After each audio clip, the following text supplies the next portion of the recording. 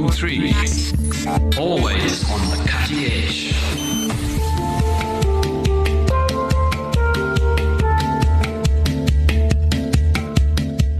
Drive Time, welcome back to the show. 0829 913 913 is the WhatsApp line. Free to field, comment, query, and criticize. As I speak, a very, very sad moment. On screen, the janazah, the funeral of journalist Karima Brown. I think she became very well known to everybody who used to watch her on the various television and radio shows that she did after long stints in print media. Online to pay tribute, Gasant Abarder, former editor of the Cape Argus, Ryland Fisher, former editor of Cape Times, and both gentlemen have done many other things besides. Gasant and Ryland, welcome to the show. Shukran, Shafiq, and salam alaikum to your listeners. And hi, Ryland. Long time you speak. Right, the two old editors, not old editors, I must confess, that's just a term. But Ryland, I'm going to start with you because you're about 1 or 2 years older than Gasant. This is a sad day. I saw your notice on social media over the weekend, hoping that Karima was going to get out of it. She didn't, and we're all saddened by the loss. Yeah, it's been tough. I mean, obviously, we knew for the past few weeks that she had been intubated, and it was tough going. And we remained hopeful. The family remained hopeful.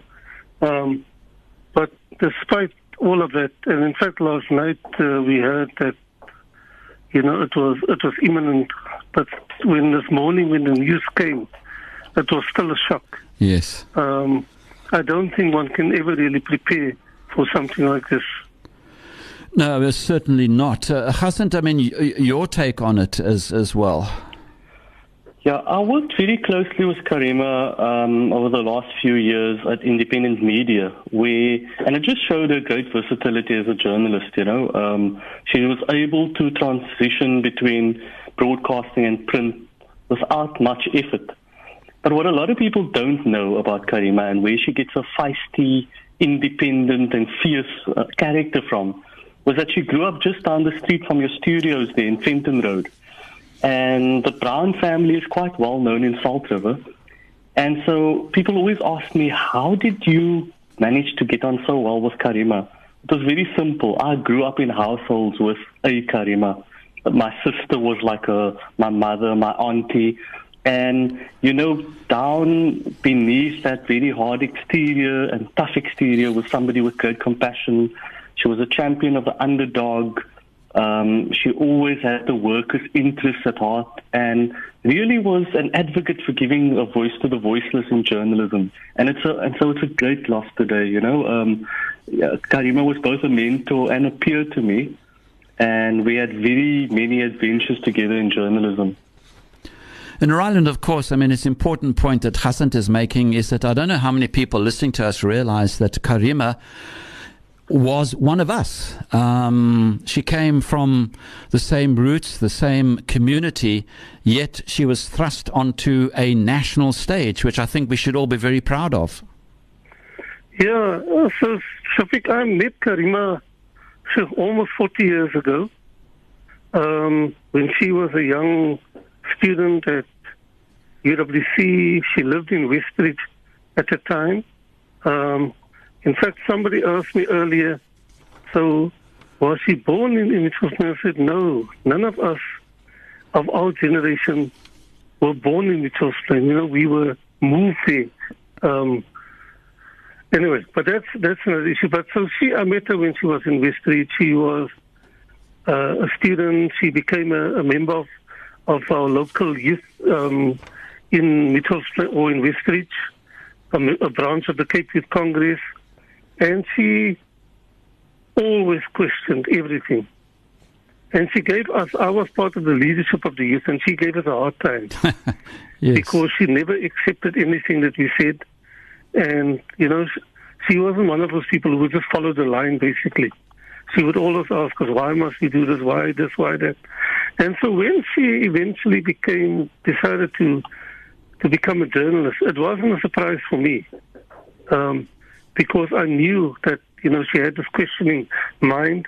And so that is one of the things that she brought to journalism. The other thing that she, of course, brought to journalism was this roots in the community and the roots in the struggle and this passion for uplifting poor people in our society and making our country a better place for everybody.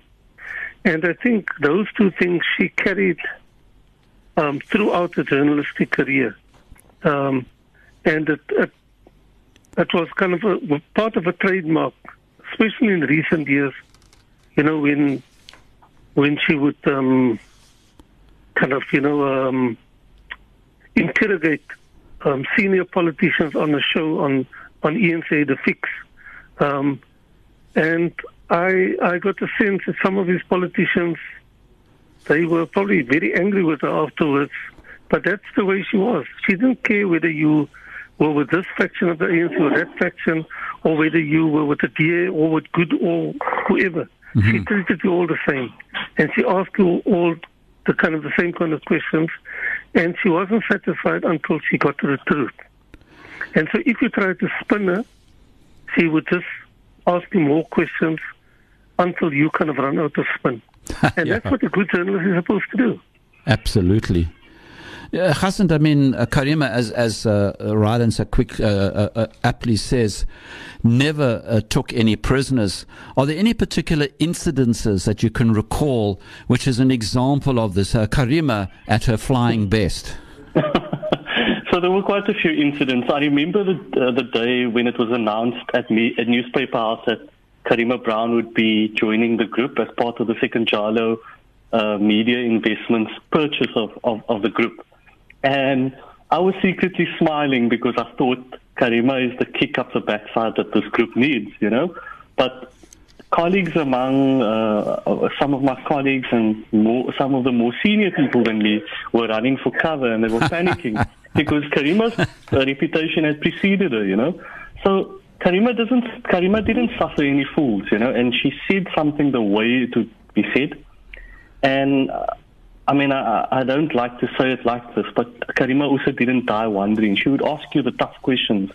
And I'm happy to say that her persona on television, the way she interrogated issues and on radio, is exactly how Karima was, you know, in news conferences. But she was always 10 steps ahead of everybody else, you know. Absolutely. And politically, she was, most of the time, she was spot on. And that gave her the edge, you know, in terms of how the coverage was directed, both in a time as a print journalist and as a broadcast journalist. She was able to anticipate and read the room very, very astutely, you know, in a way that many few people can do.